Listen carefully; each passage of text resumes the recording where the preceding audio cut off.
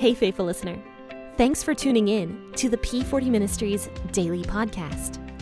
This podcast is dedicated to helping you grow spiritually so you can grow personally. Let's grow together by building a consistent Bible reading routine. This is Jen, your host, and today we will be discussing the book of Exodus.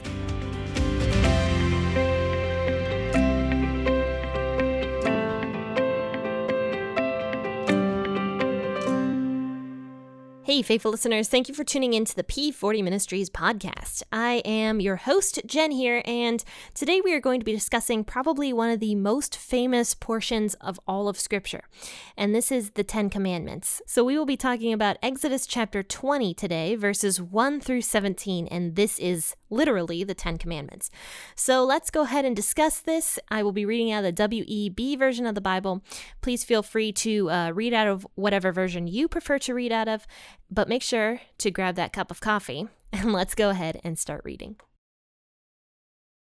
God spoke all of these words, saying, I am Yahweh your God, who brought you out of the land of Egypt, out of the house of bondage. You shall have no other gods before me. You shall not make for yourselves an idol, nor any image of anything that is in the heavens above, or that is in the earth beneath, or that is in the water under the earth. You shall not bow yourself down to them, nor serve them, for I, Yahweh your God, am a jealous God, visiting the iniquity of the fathers on the children, on the third and on the fourth generations of those who hate me, and showing loving kindness to thousands of those who love me and keep my commandments.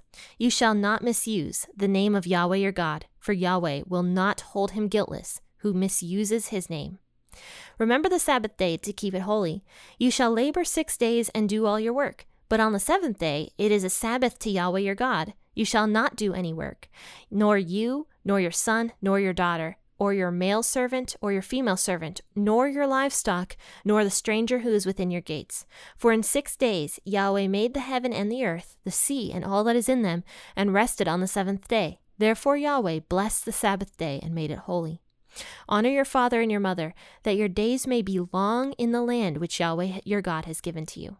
You shall not murder. You shall not commit adultery. You shall not steal. You shall not give false testimony against your neighbor.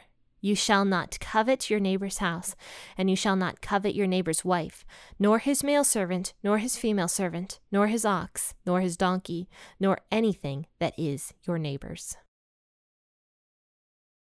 So I want to mention something here. We talked on Friday about how God was at Mount Sinai and how he specifically came before all of the people so that the people could actually hear his voice.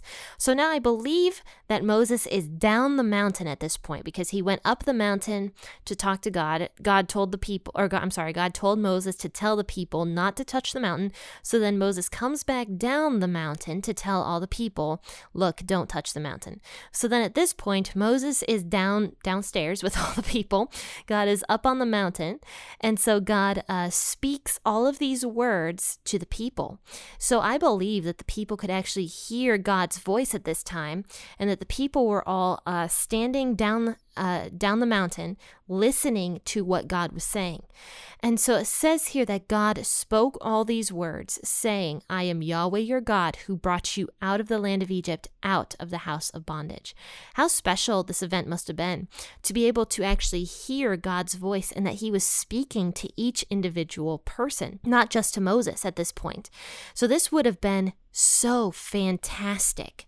And yet we find out later on, which I won't get into it too much, but if you actually read down to verse 19, the people are very upset that they're hearing God's voice, and they say to Moses, speak with us yourself and we will listen, but don't let God speak with us lest we die. God's voice and God's presence was so powerful and awe-striking that the people were just terrified to hear God's voice coming off of that mountain.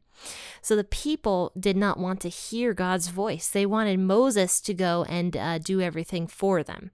So I find that both frustrating, believable, and confusing all at the same time.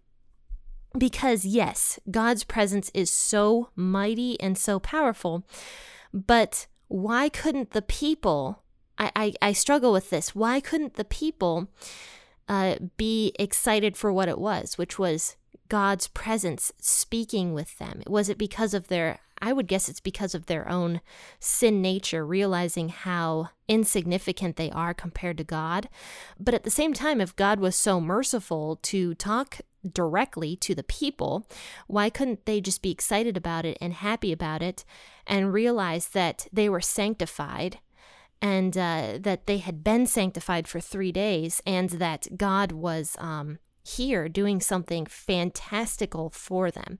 So I struggle a little bit with that as to why the people had this reaction. But then again, I have never spoken directly with God. I've never heard God's voice speaking directly to me.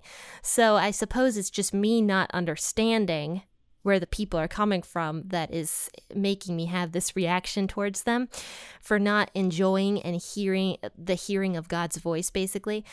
But anyway, going back to verse 1, it says that God specifically says, "This is who I am." So he once again reiterates to his people, "I am Yahweh. I am God. I am the one who brought you out of the land of Egypt, out of the house of your bondage." So then he states the 10 commandments. And the way he states them, everyone can understand them. We still see them to this day. You know, the 10 commandments, people make fun of them all the time, where it's like a parking sign that says that thou shalt not park here. I see those. And, you know, people still can understand to this day everything that God is saying in these 10 commandments. So God is using extremely simple verbiage to talk to his people. And the WEB does not say thou shalt not. It says you shall have no other gods before me. So that's how the WEB words it, but other versions word it even more simplistically. But so it says the first commandment is you shall have no other gods before me. Now, this does not mean that we can have other gods as long as they don't come above God, because it says here, you shall have no other gods before me.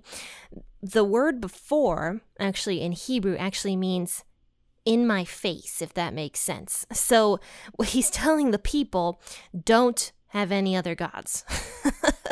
Not that I should be the first of all your gods, but in fact, you should be monotheistic and not have any other gods other than me. So God is first and foremost telling the people to worship one and only one God.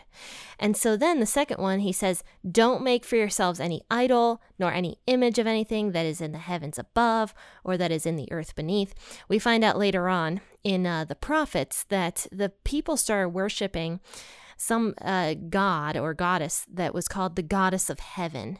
So I mean, later on, the people did, in fact, make images and were worshiping completely other gods and were doing all sorts of crazy things. There was one god named Moloch, who we'll talk more about later on, but that was a sick and disgusting practice that went along with that particular god.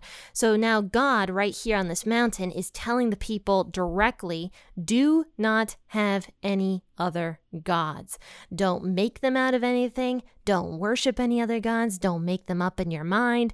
Don't do it. Just have me as your God, because first and foremost, God is a perfect God. He is the one who created everything. So every other god that we make up is just an imaginative god, if that makes sense.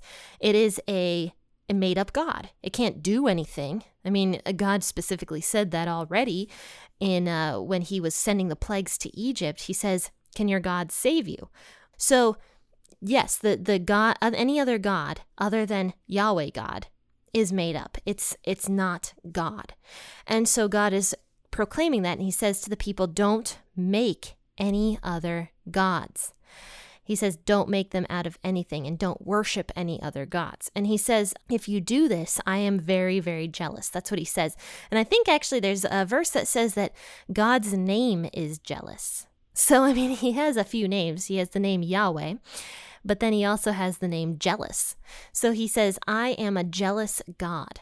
I mean, think about that statement. I mean, if God is a jealous God, that means he is jealous for you and for me. How cool is that? That means he really, really cares about us and really, really cares about what we are doing and wants us to be with him.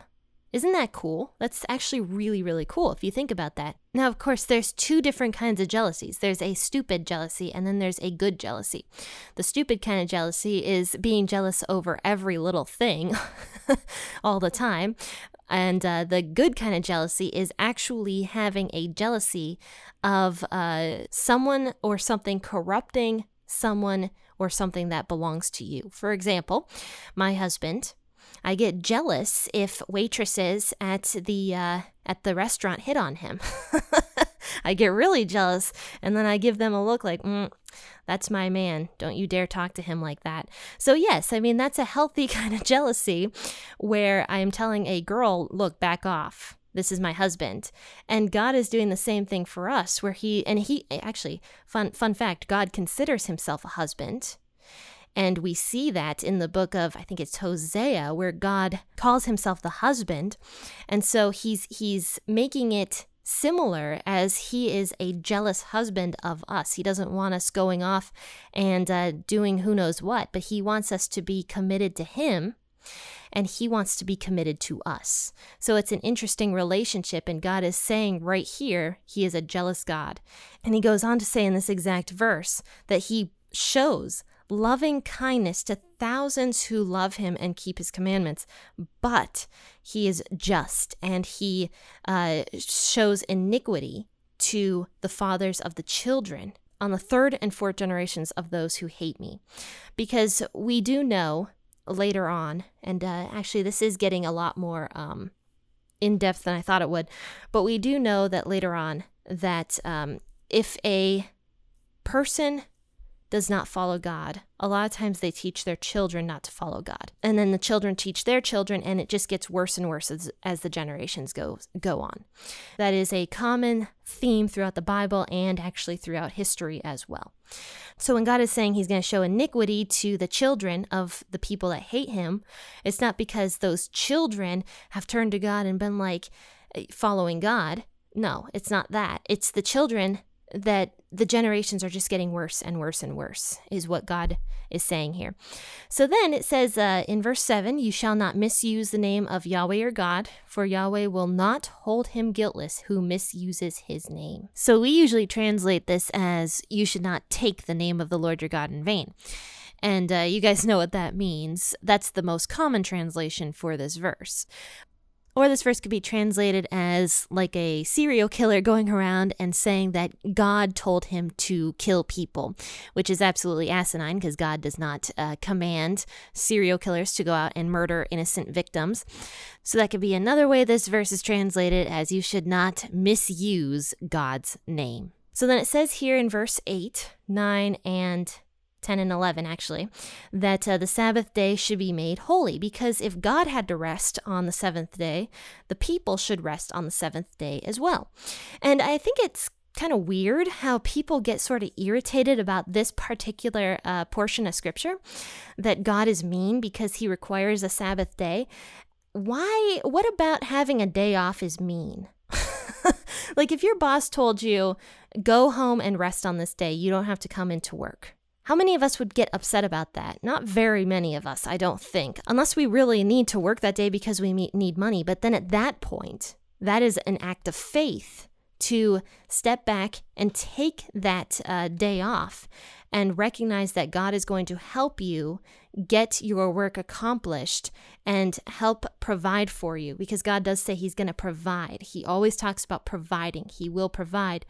And so when we take that day off, it's both an enjoyment for us. It's a day of relaxation and rest, but it's also a day where we step back in faith and realize that if I don't work on this day, my work will still get accomplished in the 6 days that I need it to, and God will provide the rest on the seventh day. So that's kind of what the gist of the Sabbath day really is. But then it says here from verses 12 to 17. It's the rest of the 10 Commandments. It says, honor your father and mother, that your days may be long in the land which Yahweh your God gives you. Then he says, which that one is pretty self-explanatory, basically show respect to your parents. And then it says in verse 13, you shall not murder, also very self-explanatory. Please do not murder anybody. Verse 14, you shall not commit adultery. So this one, I really think that God was talking about any kind of adultery in this situation. I've talked a lot about how God made Adam and Eve in the garden. Since God made two people, that was his original design. That was his plan. And so when a man, because this was very common back in these days, a man would often have several wives. And I think that that is a form of adultery, is to take another wife. I truly believe that that was not in God's original plan. And I think God made allowances for that because it was so widespread, it was so common, and people's hearts were very hard, as Jesus says to the Pharisees. So I do believe that when God says to not commit adultery, he is talking about the wife, like the first wife. You should not go off and get another wife and, everything like that. So that's what I believe that God is saying here as well, just having some historical context to that verse. And then he says, you shall not steal. Also very self-explanatory. Don't take something that's not yours. Then it says, verse 16, you shall not give a false testimony against your neighbor. If you dislike somebody and you lie about them to get them in trouble, then that is spreading a false testimony. I used to do that to my sister when we were little kids. My sister is 9 years older than me, and I used to tell my mom that she hit me all the time, and because I was the young one, I was the little kid, my sister would always get in trouble. So then one day, I was sitting in the room with my sister. My sister's across the room. I didn't see my mom standing in the doorway, and I yell, "Mom, Jamie hit me!" And then my mom's standing right there, and she's like, "Jennifer!" Oh, I got in so much trouble. But then my mom never believed me after that. She never believed that my sister ever hit me again. And here's my sister, of course, she was gloating. She's like, "See, Mom, see, that's what Jen does." But anyway, that was wrong because I was spreading a false testimony against my sister. I was lying about her to get her in trouble. Okay, and then the last one here, it says in verse 17, you shall not covet your neighbor's house. You shall not covet your neighbor's wife, nor his male servant, nor his female servant, nor his ox, nor his donkey, nor anything that is your neighbor's. So this, I think, is probably one that I think people right now struggle with the most in today's day and age with social media. Anybody can flip through and look at everything everybody else has, and we think, look, the grass is so much greener on the other side. Look what this person has and look what that person has. And it's not good because it builds this kind of discontentment within yourself over the things that you don't have. And so when you have discontentment in yourself, you become a very angry person. And I know this because I struggled with this for a long, long time. I struggled a lot with discontentment, and I was so jealous of other people all the time. I was so jealous of women who were successful because I felt very unsuccessful at the time. I was a very miserable person during that time period of my life.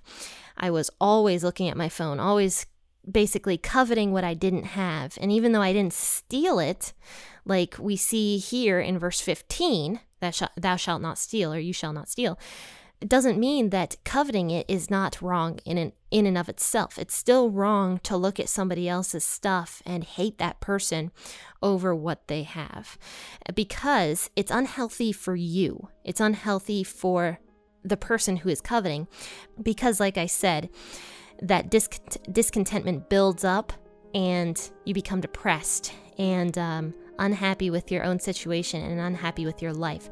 Letting go of all that was one of the best things I ever did. I actually got rid of my Instagram account and stopped looking at all that stuff. That helped me a lot. I became a much more content person. And surprisingly enough, my migraines kind of started going away. Once I got off of social media in that way, a lot of stress left me. And I think stress was a big causer, I should say, a big component of the migraines I was getting all the time. And now that I don't have that stress as often, my migraines are way down. But anyway, basically, these were the 10 commandments that God gave the people. And they're very easy to understand because God talks with us in terms that we can understand. These aren't wrong for God to call us out for doing these things. God is calling us out so that we can live with Him and that we can be close to Him. And these are just the start. These things here in the 10 Commandments are just the start of who knows what comes down the line. If we do one of these things, who knows what it's going to snowball into or what kind of trouble we're going to get into. So God is protecting us by giving us these 10 Commandments, and He's also telling us how we can live holy. So friends and faithful listeners, this was Exodus chapter 20, verses 1 through 17. This was the 10 Commandments. And I went a little long on this chapter, but that's okay because this is a really cool chapter of the Bible, and I really enjoy talking about some of the stuff that God tells us to do. But we will talk more about this on Wednesday, so join me then. We'll finish out this chapter on Wednesday. But friends and faithful listeners, if you haven't gotten a chance to go to my website, it is completely redone. So please take a look at it and appreciate it, because I put so much work into it. I would love if anybody would go on and take a look at the new designs and let me know what you think of it. You can contact me. I have a new contact sheet on the website. So contact me and let me know what you thought of the website. I would love to hear from you guys. In fact, if you guys want to contact me about anything, please feel free to do so. I am absolutely willing to take any kinds of prayer requests you guys have, or if you have any comments about the podcast or any questions, I would love to be able to help you if I can and get you any answers that you might be asking about. But faithful listeners, I have nothing else to say except happy listening and God bless.